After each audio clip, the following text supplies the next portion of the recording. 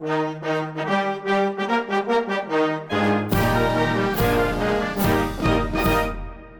to this episode of the Australian Navy History podcast series, where we examine important events in the Royal Australian Navy's history.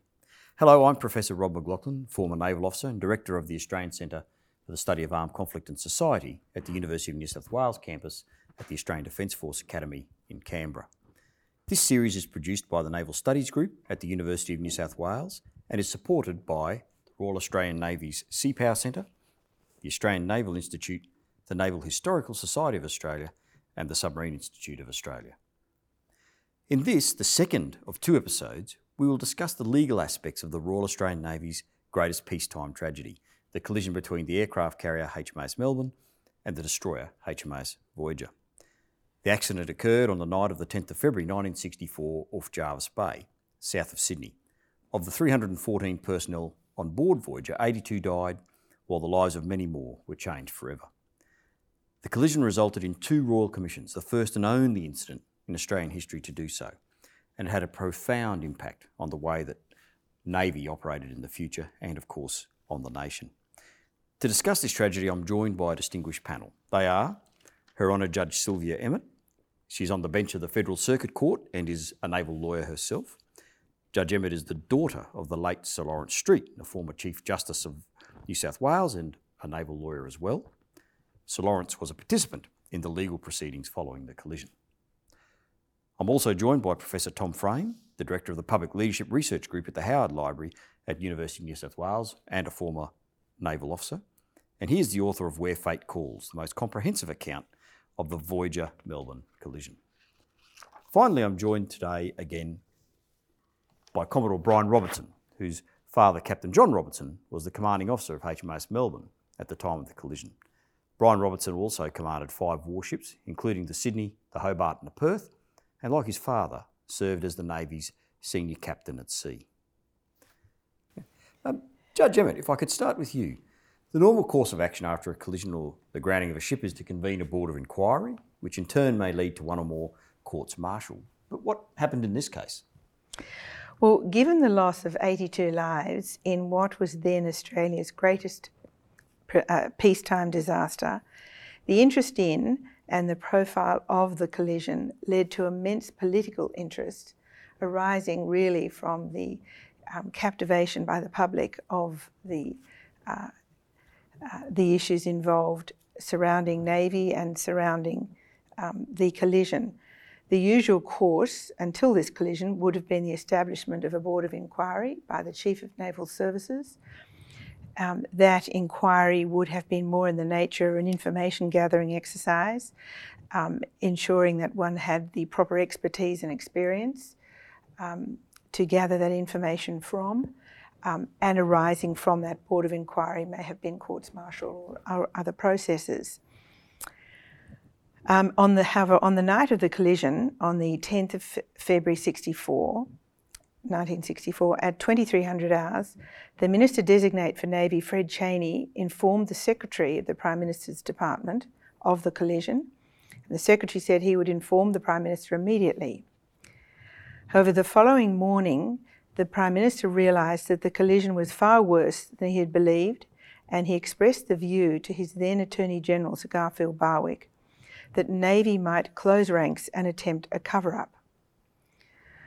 There was no particular reason for the Prime Minister to express that view other than the recent naval disasters that had occurred up to that point, in particular the issue in relation to HMAS Tarakan in 1950 and the fallout from that inquiry. The Prime Minister discussed with Sir Garfield the possibility of a naval court of inquiry headed by a sitting judge. However, at the time that he proposed such a course, he was under the impression that certain regulations had been promulgated to enable that course to happen, whereas in fact they had not happened, and it would involve some legislative amendments in order for that naval court of inquiry headed by a sitting judge to be established. However, at the same time, the then Fleet Commander, Vice Admiral Beecher, assumed that the usual course of a Naval Board of Inquiry would be established. The Prime Minister then met with Admiral Harrington, who was Chief of Naval Staff at the time, and the Attorney General, and the Minister for Navy, Forbes. And that meeting resulted in the Prime Minister's decision that a Royal Commission would conduct the inquiry by way of the appointment of a Judicial Commissioner, Sir John Spicer, who was then Chief Judge of the Industrial Court, who had no military or naval experience. In fact, none of the players had experience with a civil independent Royal Commission run by a judge and involving examination by experienced senior counsel appearing for vested interests. When I say the players, I'm talking about those potentially affected persons such as Captain Robertson, Captain Stevens, the Naval Board, Commander and the navigation and officers of the watch on both of the ships. Boards of inquiry that had been conducted, as I said, by Navy personnel with relevant expertise and experience, whereas this was an inquiry by a civilian with no military experience, and the participants were those that were being giving evidence, were being questioned by senior barristers with varying levels of naval experience, but none of whom were permanent members at the time of the First Royal Commission. So it was an entirely foreign process for the naval personnel that were involved in giving evidence at the First Royal Commission.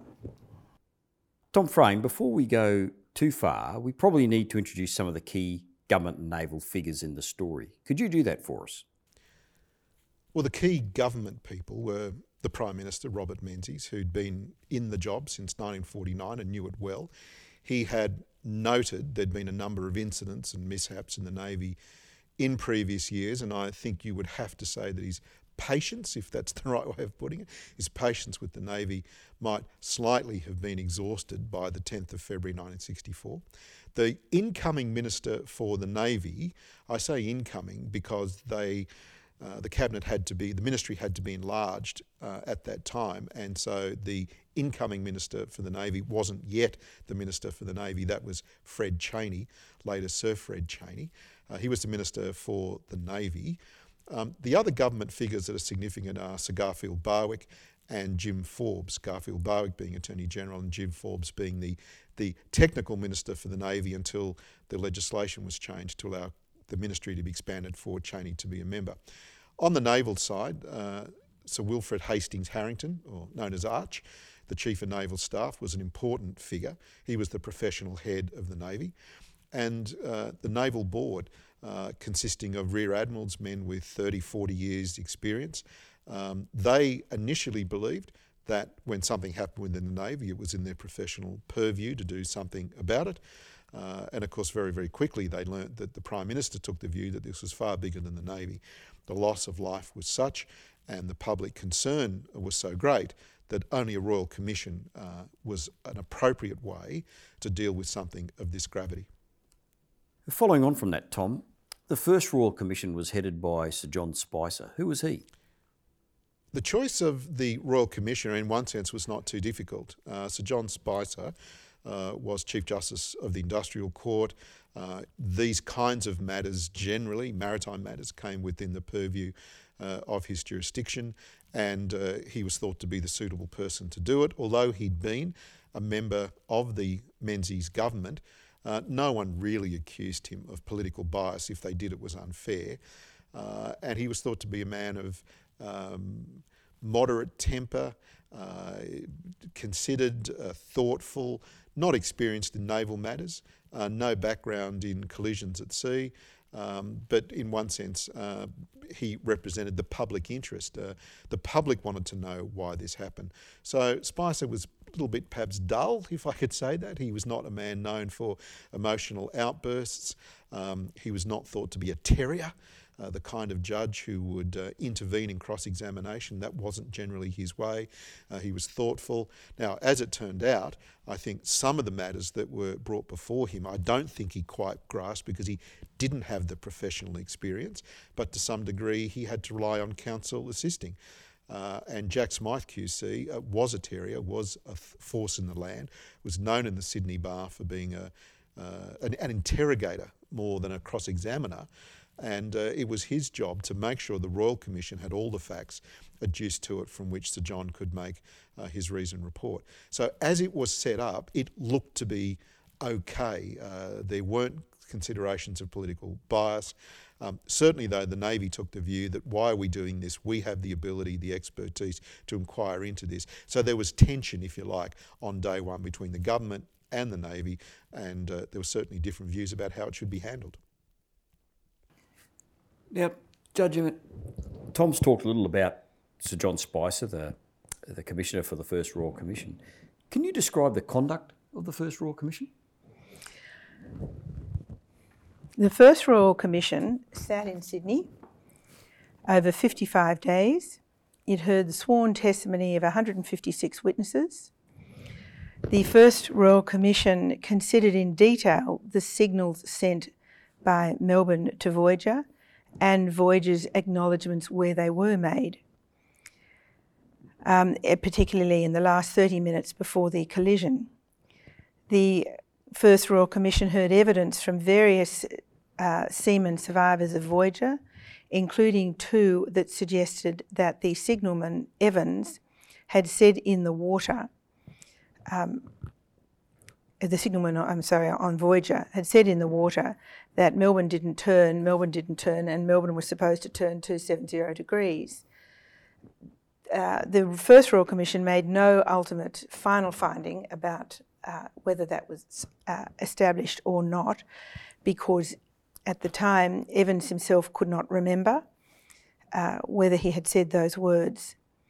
However, the Commission also heard evidence from Captain Peake that the final signals from Melbourne to Voyager would not have been misunderstood on the basis of Stephen's competence, and especially that the captain of a Plain Guard destroyer altering course with a carrier would watch the carrier constantly himself. So it seemed unbelievable that there could have been a signal misunderstanding leading to that sort of course misrepresentation. Subsequently, the Second Royal Commission concluded that Captain Stevens was in fact unfit to command due to health reasons. And each of the counsel referred to above asked questions of many of the witnesses with a view to minimising the exposure of their client. Upon delivery of the report, Captain Robertson believed he'd been dealt with unfairly in that the findings suggested that he was in some way partly to blame, as was his navigator and officer of the watch, in failing to challenge or warn Voyager when she was maintaining a port turn towards Melbourne. These findings were also ultimately rejected by the Second Royal Commission. I realise I'm going ahead a little bit, but I think in just explaining the conduct of the First Commission, having that future result may well have been relevant. Sir John was to be assisted at the Commission by Mr Jack Smythe QC of Council, also without naval experience. It is usually for the Commissioner and the Council assisting to compile a list of witnesses from whom evidence will be sought, and then to determine the order of proceedings and witnesses who may then be examined by the other legal representatives on behalf of the other interested parties. The Navy was to be represented by Mr Norman Jenkin QC, who believed his brief would also encompass the relevant Melbourne officers, in particular Commander Kelly, the navigator, and Lieutenant Bate, the officer of the watch.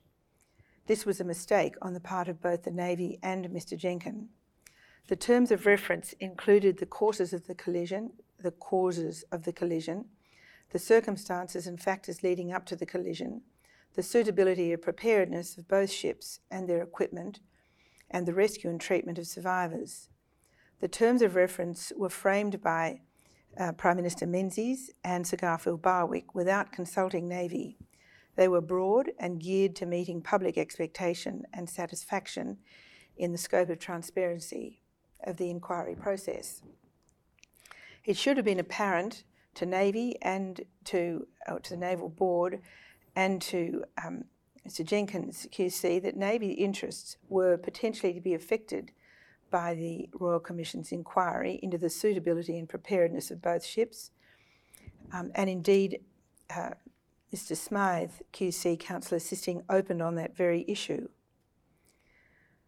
Commander Kelly and Sub-Lieutenant Bate were both potentially affected persons for the purposes of the inquiry, as were Captain Robertson, Captain Stevens and other members of Voyager Company, such as the officer of the watch Price on Voyager and the signalman Evans. Captain Robertson chose to represent himself.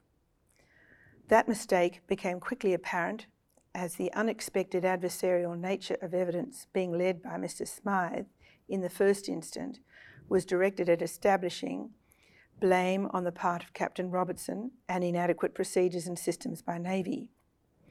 When I say blame, I say some blame, because quite plainly Voyager going across the path of Melbourne puts Voyager clearly at fault.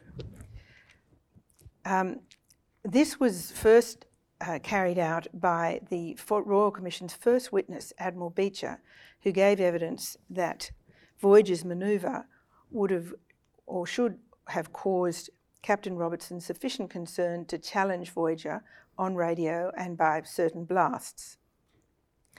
Competent representation of Captain Robertson would have revealed the weakness in that evidence. For example, Admiral Beecher had been on the bridge of Melbourne during a messy manoeuvre by Voyager in Jervis Bay not long before, but had taken no such step to challenge. Also at that point, no evidence had been led as to the circumstances, including signals, courses, times and distances leading up to the collision. I know that my father was very concerned from the outset that Captain Robertson did not have legal representation from the commencement of the inquiry.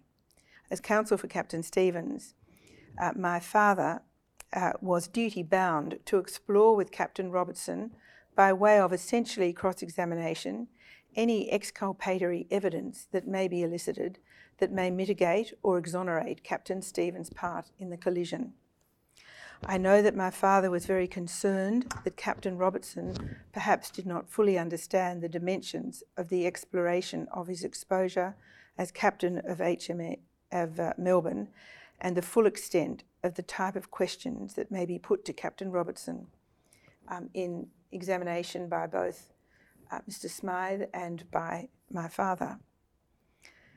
I do know that my father had immense respect for Captain Robertson and regarded him as a fine man, a fine naval officer, and a man of the utmost integrity.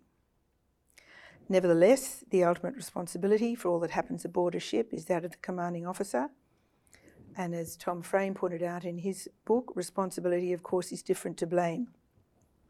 A personal anecdote, I attended the cross-examination, or some of the cross-examination of Captain Robertson as an 11-year-old, a 10-year-old child with my mother, and saw part of the cross-examination of Captain Robertson by both my father and by Mr Smythe. Their styles of examination was extremely different. However, by this time, I think that it had become apparent to Captain Robertson the grave error that he had made in not being represented in the first couple of weeks of the inquiry, where a lot of critical evidence was led. I remember as a child being extremely impressed by the dignity of Captain Robertson and his shining integrity, which, as I say, is something that I know my father always admired immensely. But there was something very sad, even to me as a young girl, about what was taking place in relation to a wonderful man and a wonderful Australian who found himself really through no fault of his own to be in a position of having to defend himself, both as the captain of the aircraft carrier involved in the collision and for the actions that were ultimately found that were taken that were reasonable in all respects. The only other thing I wanted to say about that first Royal Commission was that eventually when Captain Robertson did apply for legal representation, which was several weeks after the Royal Commission had commenced, I find it astonishing that that request was initially rejected by the Crown Solicitor, although ultimately his costs were covered and representation was granted to him. But as I said earlier, really, by that stage, a lot of the damage to Captain Robertson had been done and there had not been an opportunity to explore the flaws in what had been put to him. So, Brian Robertson, can you comment on this first Royal Commission, as Sylvia's talked about, from your father's perspective? Yeah, I think it's difficult to follow up on what Sylvia said because so much of that resonates with me, my father and the family, of course. We could say the first Royal Commission really failed. The outcome was wrong and the processes were suspect, to say the least. It should have been a board of inquiry.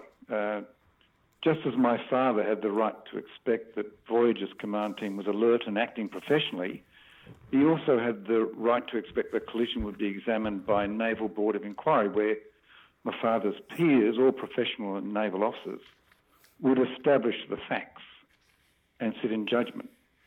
This was the way it was done. My father had recently been the president of just such a board. The Royal Commission turned out to be a competition of interests, not the pursuit of truth. For Captain Stevens or for the Navy's reputation to survive, it was clear this would be at the expense of my father's reputation. My father went to the Commission expecting to be treated fairly. He was confident in the correctness of his ship's actions. And as we've heard, he attended without legal representation. But when he found out that his probity was being attacked, obviously he asked for legal representation, and we've heard that that was refused. So you can't tell me there wasn't some kind of agenda behind the proceedings of this Royal Commission. Smythe's line of questioning was provocative and belligerent. They're my father's words, by the way. There were unwarranted accusations, there were insinuations, and from the beginning, witnesses were not believed. And my father couldn't understand why he wasn't called first. Instead, Admiral Beecher was asked his opinion. And this was before any evidence had been heard. I'm reminded of the saying that reasoning based on an opinion is the hallmark of the ignorant. Well, there were plenty of opinions, or red herrings, or whatever you want to call them. Most of these were proved to be unfounded, and they never appeared in the judge's report. Nevertheless, the damage to my father and the command team in Melbourne had been done, as Sylvia explained. A couple of examples, like the communications between the two ships was faulty, and the naval system was not as good as between aircraft. It took ages to get rid of that red herring. It was suggested that some of the witnesses were not telling the truth, but merely repeating words which were put in their mouths by my father.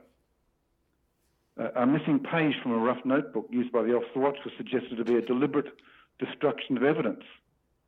This was subsequently discounted, but again, damage was done. It was suggested Melbourne's radars were faulty, and this was the cause of the collision. The quartermaster on the wheel in Melbourne at the time made the comment, "Thank God we were on course when it happened." You'd expect the quartermaster to say something like that. He was attacked for this, and it was suggested that he and others in the wheelhouse had in fact been wobbling off course, and he made up this story to protect their own ship. The fact that the navigator and the captain in Melbourne conferred with each other as to what they thought the Voyager was doing in that initial manoeuvre to starboard assumed enormous importance. Every word was analysed and all sorts of meanings attributed to them, except the ones that they both said they meant. So it went on and on like that. In the end, Spicer developed his theory. He found that both ships were turning together to a westerly course, this being some signal corruption of the turn to 020. He had decided that Melbourne had steadied on 020 for a minute more or less, and that Voyager steadied on a westerly course for a minute more or less, and the vessels then collided. Spicer rejected the evidence of Captain Robertson, Commander Kelly, Sub-Lieutenant Bate, and Chief Yeoman Barker in favour of the reputation of Captain Stevens, and the fact that his experience as a destroyer captain meant he could not have made a mistake in taking up station. There is no evidence of bad reception or corrupt signals, or even of misunderstood signals. All the speculation concerning a corrupt or incorrectly received signal is based on inferences drawn from the assumption that Captain Stevens could not have made the error he must have made. Spicer was illogical, and he was judging the facts to fit his corrupt signal theory, and there is no evidence to support this. Because Spicer thought Voyager was on a steady course for a minute or so, he said Melbourne should have warned Voyager. The failure to give the signal of 3 short blasts did not, in my opinion, contribute to the disaster, he said, but I cannot but feel that such an action would have been taken by a more experienced officer. So in that sentence there, Spicer is pitting the experience of each captain against each other. Stevens could do no wrong because he was, in Spicer's view, experienced. Yet my father was maligned because Spicer thought he was inexperienced. Wrong. May I remind people that my father had already served extensively in destroyers and had successfully served as the captain of several destroyers, including Vendetta, which was the same class as Voyager. There is no evidence to suggest Voyager was on a steady course prior to the collision, while to the contrary, there is evidence to suggest she was under a steady turn to port, as evidenced by the port lookout and the evidence from the deputy engineer, John Perrott. Both saw the relative bearing go from the port quarter to the port bow. So Spicer got it wrong. He failed to find the true cause of the collision. The findings were based on opinion, not evidence. And we think that the command team in Melbourne was judged with hindsight rather than with foresight. There are other aspects as well. I'm sure we could talk about the fact that the Commission, with the order of witnesses and some of the witnesses they decided not to take, this all came out in the Second Royal Commission, of course. But you can't convince the Robertson family that there wasn't some kind of political agenda to the conduct of that First Royal Commission. Tom, what do the government and the Navy make of the Commission's findings and recommendations? It's important that we separate out how the government saw the Royal Commission to the Navy. The Navy looked upon it as an opportunity for lessons learned. What had gone wrong? what could be addressed so that there was no future occurrence of something as tragic as this. So the Navy outwardly said, oh yes, these are mostly things that we knew, but behind the scenes there are a number of notable reforms. The government, of course, wanted to do two things. First of all, to make the public aware that it was not its responsibility that the collision had occurred, that the government hadn't contributed by matters of policy or procedure to something that had happened at sea. The second thing it wanted to do was reassure the Australian people that there was nothing fundamentally wrong with its Navy and it was able to do its job. So if we pull the two agendas apart, I think we can see that to some degree there was some tension between the government more broadly, the Minister for the Navy, the Prime Minister, and their job of saying to the Australian people they have a good Navy that's a good investment of taxpayers' funds, and the Navy trying to say, well, look, this happened. It happened not because the Navy was in a period of decline in peacetime. It was an isolated event. We've understood why it happened. We've initiated a number of reforms. So the Navy's view of all of this is different to the government's, although the Navy's part of the government. But the Navy, though, I think quietly took the Royal Commission as an opportunity to look at a number of things that were happening and making quiet reforms. Had it have made a lot of noise about the reforms, it might have been an admission of shortcoming and weakness, but it was done quietly. And I think in many ways, the beginning of a period of substantial reform from the second half of 1964 right through, I think, till the end of 1969. Now, Sylvia, there was an unprecedented second Royal Commission. Why was that? Well, in the first Royal Commission, Captain Stevens' cabin hand, Barry Hyland, provided a statement to the first Royal Commission that about 7:25 on 10 February 1964, after he had served an evening meal to the captain in his sea cabin, the captain asked to be brought a brandy. Hyland's evidence was not tested at the first Royal Commission because it could not be suggested on autopsy evidence of Captain Stevens that he was affected by alcohol at the time of the collision, nor was there any evidence from any witness to suggest this was so. Sir John Spicer made no finding whether or not Captain Stevens did in fact call for a brandy on the night of the disaster. And in the circumstances, any suggestion that Captain Stevens was under the influence of alcohol, being clearly excluded, made it understandable that Sir John made no reference to it.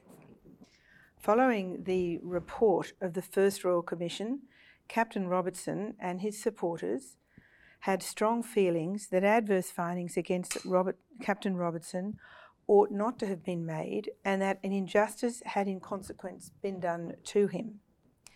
In 1965, Vice Admiral Hickling, a New Zealand naval officer, wrote a book under the title 1 Minute of Time and Postscript to Voyager. The book was strongly critical of those adverse findings made by the First Royal Commission in respect of Captain Robertson. Information was sought from an officer, at least, he was an officer cabin, by Vice Admiral Hickling for the purpose of his book, and ultimately cabin agreed to provide such information, which he taped and expected to remain an undisclosed source. Lieutenant, I think it was Lieutenant Commander Cabin, had been an XO on Voyager, although not on this particular, at this particular time.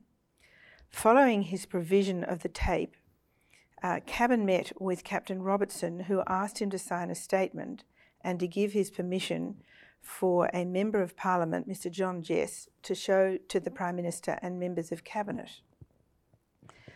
So the Cabin statement, in fact, did not come into existence until 5 months after the report of the First Royal Commission had been presented. Cabin's statement is by no means confined to Cabin's direct observations, and much of it consists of hearsay and mere impression. Mr John Jess became the champion for Captain Robertson in remedying what he felt to be an injustice done to Captain Robertson by the findings of the First Royal Commission. In answer to questions by Justice Asprey, a Royal Commissioner in the Second Royal Commission, Cabin said that he had been induced either by Captain Robertson or Mr. Jess to lift the ban on the publication of his statement, to show it to the Prime Minister for the purpose of a more complete story which may justify the reviewing of the collision. Captain Robertson gave evidence that he showed the Cabin statement to Mr. Jess in an endeavour to have a review of the findings of the First Royal Commission. Cabin did cast doubt on Hyland's evidence that he had given Captain Stevens a brandy that night, as Cabin remained steadfast in his evidence that Captain Stevens did not drink at sea. And in any event, Hyland had given evidence that Captain Stevens was perfectly normal on the evening in question and, as I said earlier, was not adversely affected by the consumption of liquor. The Second Royal Commission had terms of reference clearly directed to those issues. The terms of reference were as follows: whether any of the allegations of Lieutenant Commander Cabin in the document attached to the letters patent, that being the letters that created the Second Royal Commission, regarding the drinking habits and seamanship of Captain Stevens were true, and being true, established that Captain Stevens was unfit to retain command of HMAS Voyager. If it was found in answer to question 1 of the term of reference that Captain Stevens was unfit to retain command, then did the Naval Board know, or ought they to have known, of such unfitness to retain command, and were they at fault in failing to relieve him of command? And then, should the findings made in the report by the Royal Commission be varied, and if so, in what respect? So, Tom, Sylvia's talked about the terms of reference for the Second Royal Commission, and this Royal Commission was to be headed by 3 commissioners: Sir Stanley Burberry, Mr. Justice Kenneth Asprey, and Mr. Justice George Lucas. So what were their backgrounds and why the 3 commissioners? Well, the reason for having 3 to some degree was it resembled a court of appeal. So Sir John Spicer had a Royal Commission, he'd issued a report, and rather than one person making comments on the judgments and findings of another, it was 3 people, and that's often what happens in a court of appeal, although people would say the Second Royal Commission was not a court of appeal for the first, the terms of reference were different, but it looked a little bit like that, and at the end of that Royal Commission, one would have to say that the 3 Royal Commissioners in 1967 did stand to some degree in judgment of Spicer's findings, and actually suggested that they came to a different set of determinations. The 3 Royal Commissioners themselves had no particular experience of the Navy, which you could argue was a good thing. They didn't come with any prejudice either for or against the Navy or some preference for a particular individual. They had no involvement in the cases. They were 3 senior judges unconnected with the Navy, no connections with the government, and they were thought to be competent judicial officers who could look into this, fair-minded. They were the kind of people too that had looked at, in their legal careers, accidents, misadventures and things like that. It was also controversial, and I think in different ways they were quite 3 subdued people. They weren't flamboyant. Asprey certainly was known for very strong views, but the 3 of them, I think, if you like, balanced each other out. They weren't intrusive, and the tone of the inquiry, I think, was open to the possibility of finding new things, but not unrestrained in that people could say anything and there'd be lots of publicity. Now, there was that. There was a lot of adverse publicity for the Navy, but that certainly wasn't encouraged by the Royal Commissioners, who I think tried to make as much as possible the hearings very measured, to the point.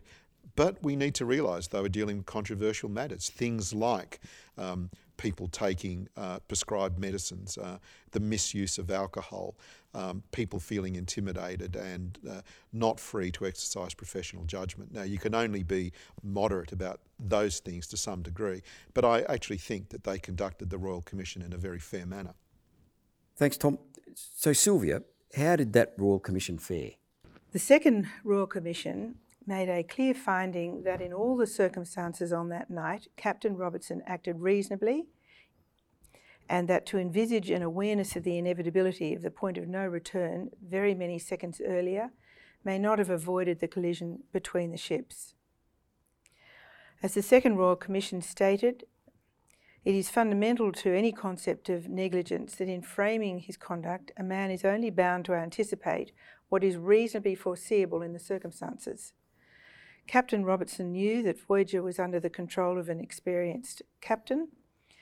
There were explanations as to why Voyager was turning starboard and then port, as has been mentioned, as to whether or not this was some fishtail manoeuvre in order to bring Voyager astern, and that by the time the port course set by Voyager became apparent to Captain Robertson, it was too late to take any step that would have avoided the collision.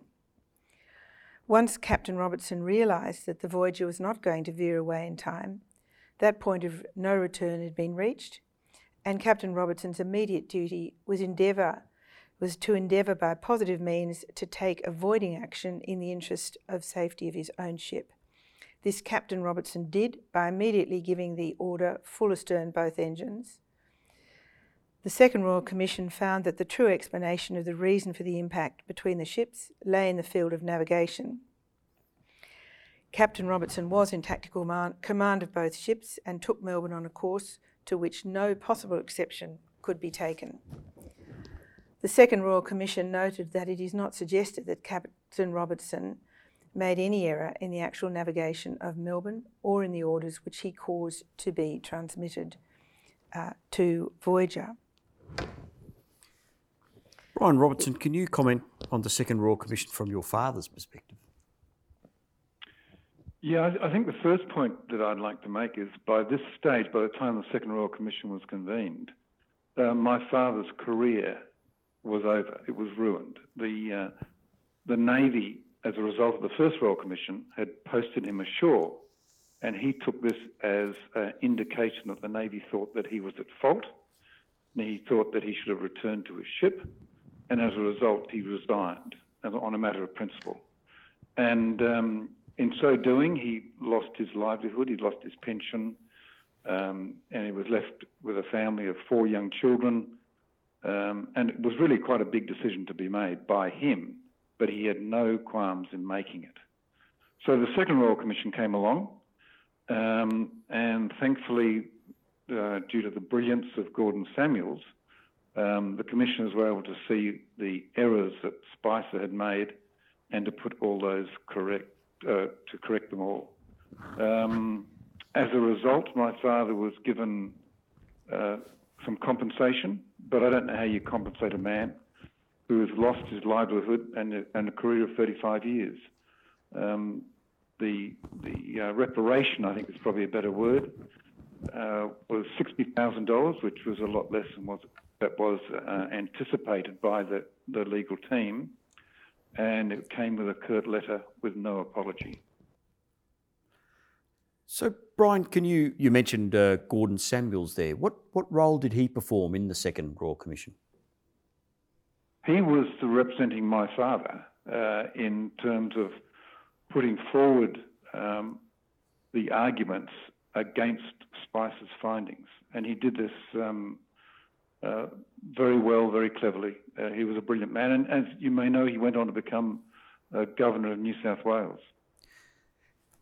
So, Sylvia, can you tell us a little about briefly the findings of the Second Royal Commission? The Second Royal Commission found that the action of Voyager in continually turning to port in the mistaken belief held by the bridge of Voyager until about 20 seconds before the impact that she was on the port of Melbourne. That was consistent with Captain Robertson's theory. The Second Royal Commission found that the mistaken belief on the bridge of Voyager was induced by an error of mental judgment or visual observation, the exact cause of which cannot, by reason of the loss in the disaster of Captain Stevens, the navigating officer, and the first officer of the watch, now be determined. The Second Royal Commission found that physical conditions relating to the night, the darkened carrier, and its appearance during the final changes of course may have contributed to the collision. The Second Royal Commission found that it was impossible to determine, either with absolute precision or with sufficient precision for complete reliance, the times when signals were dispatched to or acknowledged by Voyager, the elapsed times between signals or in which movements were executed, the distances between ships at any given time, or the courses or station of vessels when they were at some considerable distance apart from each other, and the actual speeds of the ships. The Second Royal Commission noted that the First Royal Commission did not make a finding in those terms, but found that the reasoning in that report suggested that evidence of that type had been accepted. It should be remembered that the Second Royal Commission was not there to revisit the navigational findings made by the First Royal Commission, and indeed any evidence that it entertained was only to be directed to those terms of reference to which I have been referred. However, as Captain Robertson said, Gordon Samuels persuaded the Second Royal Commissioners in argument that these matters should be revisited and alternative findings made. The Second Royal Commission made the positive finding that the course pursued by Voyager to the point of collision was not induced by the corruption or misunderstanding of any signal given by Melbourne to Voyager, and this had not been a positive finding made by the First Royal Commission. The Second Royal Commission also found that Captain Stevens was an experienced and competent captain of a destroyer and well versed and able to conduct the type of manoeuvre in which Voyager was engaged at the time of collision. However, the Second Royal Commission found that Captain Stevens was not in such a state of health as would find him fit to command a destroyer on such manoeuvres. This finding was contrary to the finding of the First Royal Commission, which found that the health of Captain Stevens was such as to enable him properly to exercise that command.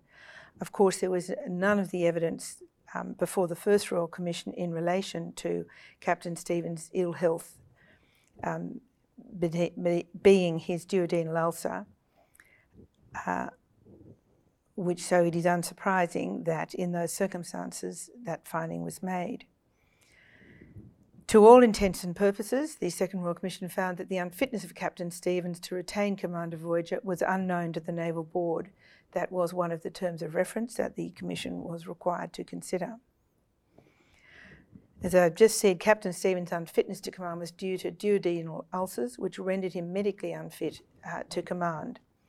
However, there was no direct evidence that this ailment of itself contributed in any way to the collision.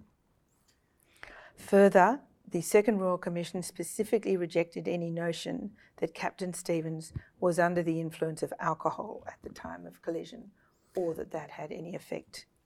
So, Tom Frame, Sylvia's talked about the conclusions of the Second Royal Commission. What did the media make of this Second Royal Commission's findings and recommendations? I think the media, to some degree, reflected ordinary Australian views about what they were hearing, which was that, well, sailors sometimes did drink too much when they were not at sea. There was concern about the fact, though, that Captain Stevens appeared on occasion to drink in excess, and perhaps that rendered him incapable of fulfilling all of his duties. I think people were alarmed about that, thought there might have been a little bit more responsibility among those who were deemed to be senior naval officers and in important positions like ship command. There was concern about the possibility there may have been some drug taking, either drugs that we now regard as being recreational drugs like amphetamines, but also that there were prescription drugs, that maybe the Navy and its standards weren't those that the public expected. And there was a divide between the Navy and the nation. The Navy was a small subculture and it did things differently. And when the wider Australian nation heard about this, I think people were surprised. Now, part of it was ignorance, that there is a culture of seagoing and most Australians didn't have much experience of it. But there were certain points, I think, where the public said, we want to be assured that the Navy won't either continue to behave in a particular way or certain standards of behaviour will be expected. Now, the Navy outwardly, to some degree, said, well, what Captain Stevens did was a matter for Captain Stevens and we didn't endorse his behaviour and it wasn't seen more broadly. But behind the scenes, there were a whole range of things that the Navy did to reflect the findings of the Royal Commission. The media tended to lose interest in it pretty quickly. So after 1967, the findings came out. There was money for Captain Robertson, thought finally there'd been justice. People had thought we've got nearer to the real causes of the collision, perhaps, although it was still largely inexplicable, and that life can move on. And the Navy at that time was in combat operations in South Vietnam, and it was doing well, and the US Navy was congratulating our Navy on how well it was going. So the media, to some degree, after a few weeks, as it always does with a story, loses interest and moves on.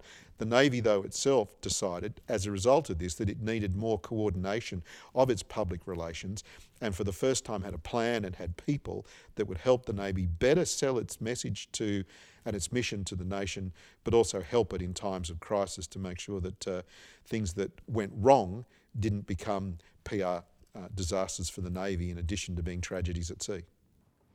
Thanks, Tom.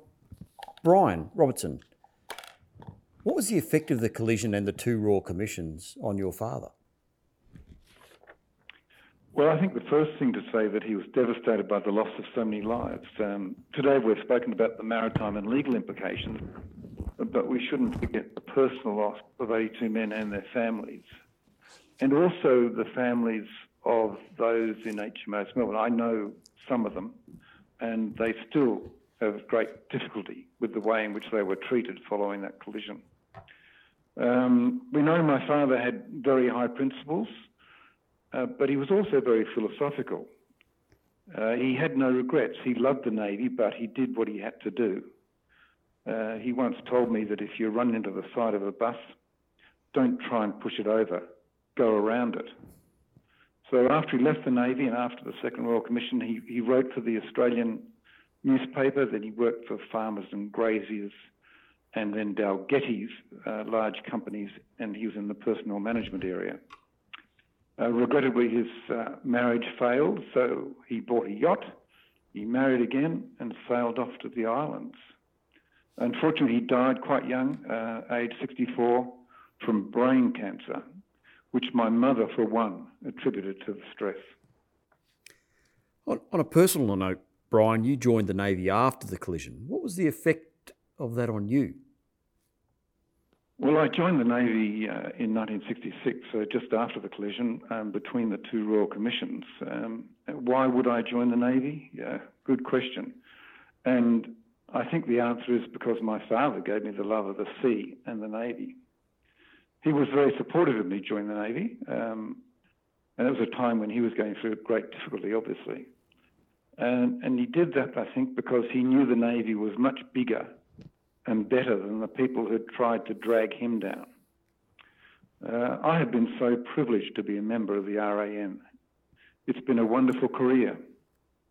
In the early days, as a young midshipman, the old salts would say to me, if you're half as good as your old man, you'll be all right. If anything, the history of the collision and the treatment of my father made me more sensitive to the issues of loyalty, particularly loyalty down, not so much up. It probably made me more determined to live up to his reputation. It certainly focused my attention when conducting manoeuvres in close company at night.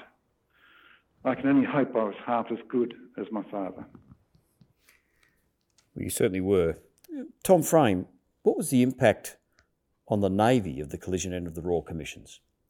I think the collision and the two Royal Commissions were for the Navy a watershed in that the Navy could no longer operate on its own, in its own way, with a set of cultural conventions that may have been out of step with the rest of Australia.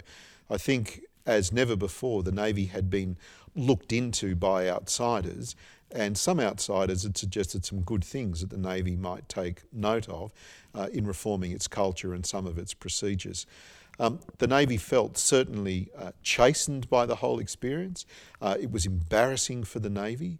The good thing, if I can call it a good thing, was that there were operations, combat operations happening at the same time where the Navy was able to say, yes, there have been some problems, we're addressing them, but ships at sea doing what they do, manoeuvring off South Vietnam as part of an international force, they're doing very well. So we can continue to reform and operate at the same time. I think to some degree, the Navy had to much more focus its efforts on recruiting. And having a collision in these embarrassing royal commissions, it has an effect on families and young people, fathers and mothers saying, I'm not sure that I want my son to join the Navy, young people saying, I didn't know this as professional as I thought it was. So the whole thing, I think, made the Navy rethink about itself, about its place in Australian society, and certainly individual officers, as we've heard, both then and later were mindful that pride does become a fall, that hubris, when operating at sea, is a really volatile commodity, and that people need to be humble. They need to realise that training and attentiveness to doctrine and procedures, those kind of things, can never be let go. And that whenever you're at sea, it's not a high-risk situation, but diligence and professional competence need to be on display.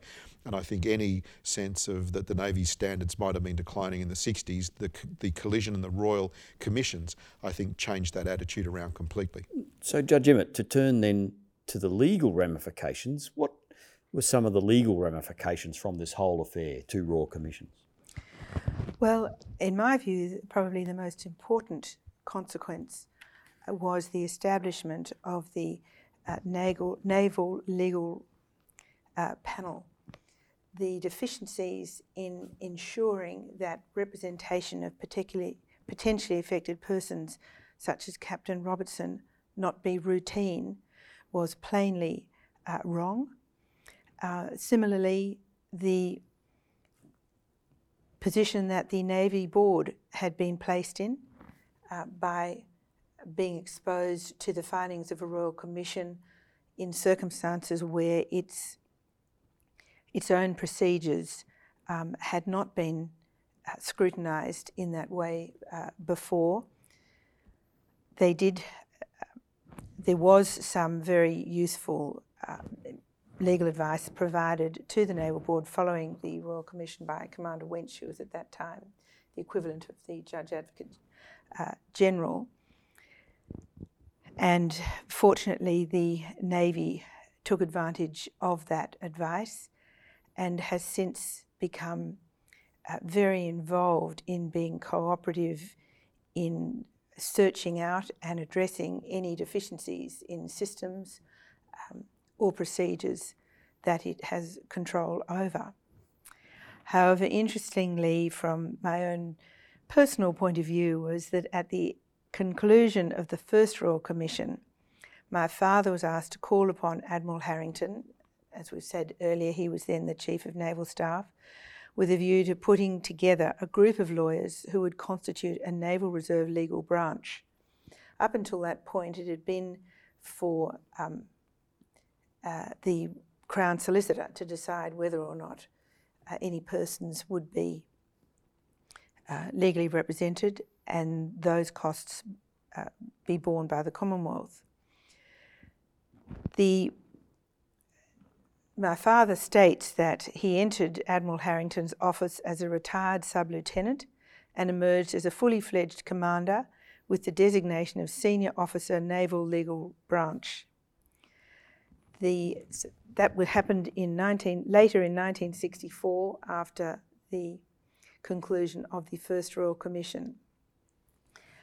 He then became the first of the heads of the legal panel. He was then succeeded by Justice Harold Glass, QC, who served from 1965 to 1973 as panel leader, then by John Sinclair, who had been junior to my father in representing Captain Stevens in the first Royal Commission. Then the panel was led by the Honourable Justice Terence Cole, as he then was, from 77 to 88, and then by Justice Murray Tobias from 1988 to 1993. Peter Callaghan, SC, was then panel leader between 1993 and 2002. And then in 2002, Justice Slattery, Michael Slattery, took over as panel leader. Justice Slattery is now the Judge Advocate General, and he was the first head of panel whom I had the honour to serve under. He was followed by Jeff Hilton in 2006. Jeff Hilton is a senior counsel who lives principally now overseas.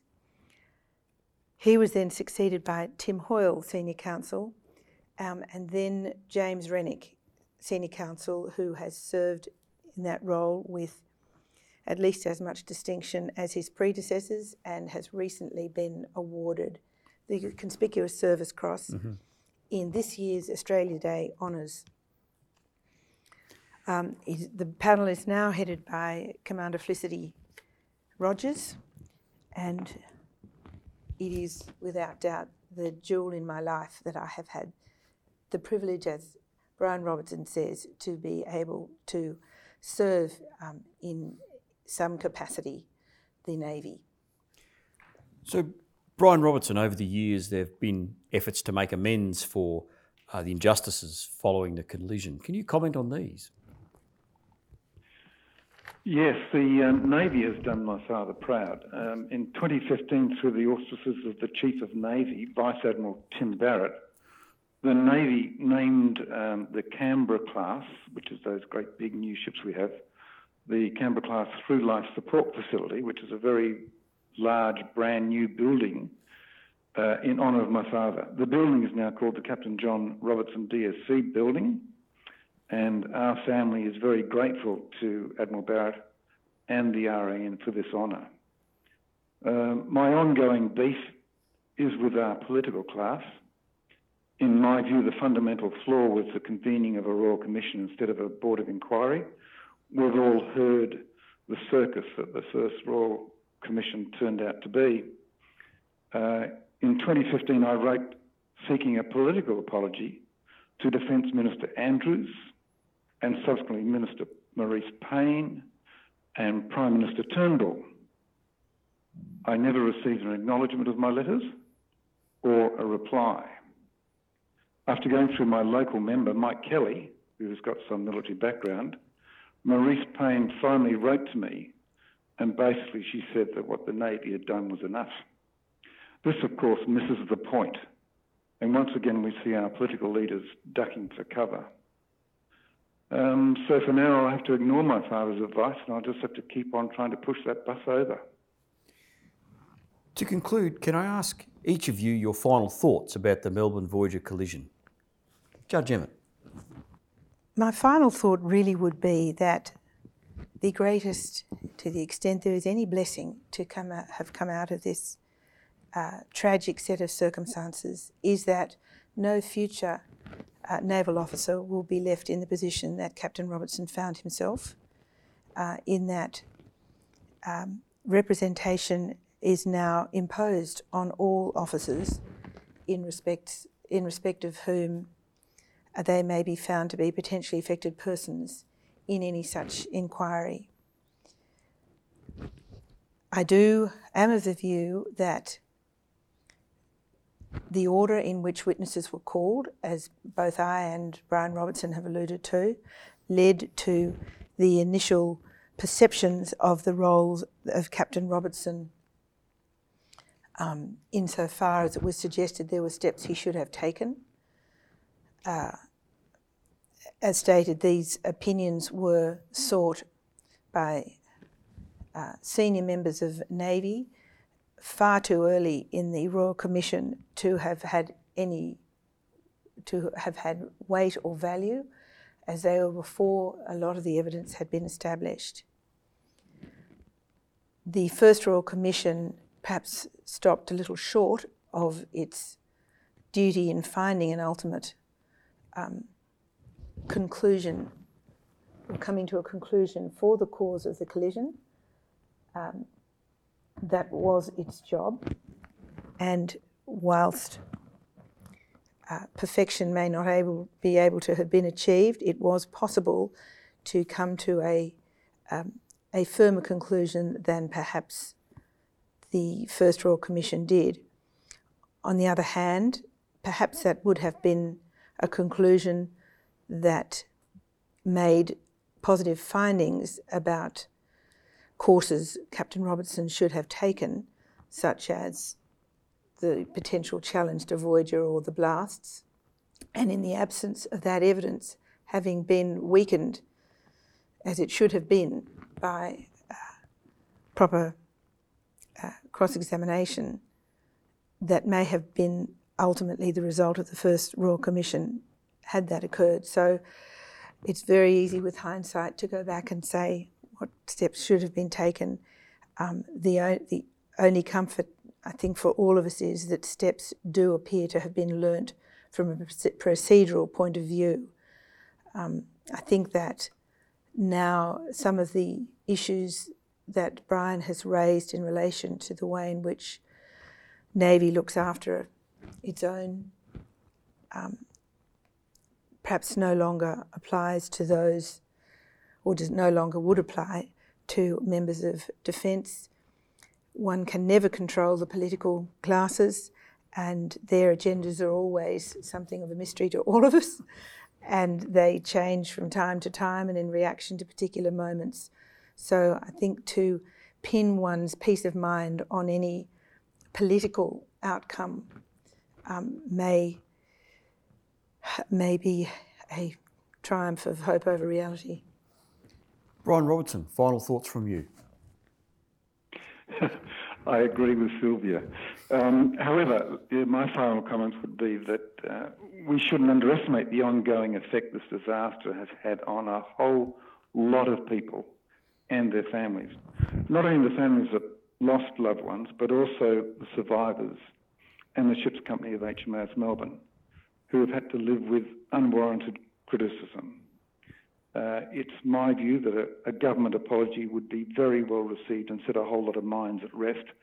And more importantly, I think it would draw an historical line under the whole saga of the tragedy and its legal aftermath. And finally, Tom Frame, any final thoughts from you? Well, one of the things that we noticed almost immediately after the collision was the Navy didn't have the mechanism, and perhaps the nation didn't have it either, the mechanism to inquire into an incident like this that was fair to all parties, which got at the truth and which didn't have recrimination as its first motivation. I do think that the legal machinery of the ADF and more broadly the nation was reviewed as a consequence of Voyager. The bit that missed out, I think, though, was what do we do with servicemen and women who are harmed during their service, who think that they've got a claim against the Commonwealth, particularly in a peacetime exercise, and how we handled that. I mean, it wasn't until 1992 that Bernard Verweyen took a case to the High Court, now famously known as Verweyen's case, because the Commonwealth had previously tried to say, well, the statute of limitations, 6 years, if you hadn't made a claim in that period, you couldn't. It's a complicated case for Wayans, but what it did say was that sometimes when people are harmed in the course of their Defence Force service, some of the effects of that may not be experienced till much later in life. And indeed, how do you deal with anyone who's been harmed in Defence Force service in a way that doesn't add to the injury they feel by the process that you offer for dealing with whatever the grievance or whatever the problem, whatever the suffering might be? So eventually, the Defence Force Discipline Act replaced the Naval Discipline Act. There was much closer attention to how you might inquire into matters like this, where the Navy wasn't immediately made an adversary fighting an outsider who the Navy might have thought was seeking to reduce its reputation. So I do think that legally, in terms of Defence Force processes, but also the Royal Commissions Act, Voyager was the cause of that being, I think, reconsidered. And although it's not exciting, and although it happens behind the scenes, and although it happened much, much later, it was one of the eventual legacies of Voyager, I think, which takes this terrible tragedy and turns it from being an absolute waste to being something nearer to a sacrifice, that because of the lives that were lost, some good things did come of it. And I think if that gives any hope and solace to families, then that's a good thing. Thanks, Tom. Sadly, that's all we have time for. My thanks to Judge Sylvia Emmett, Brian Robertson and Tom Frame. Thank you for joining us, and for more information on the Australian Naval History podcast series, simply search for Naval Studies Group on your search engine. Goodbye for now.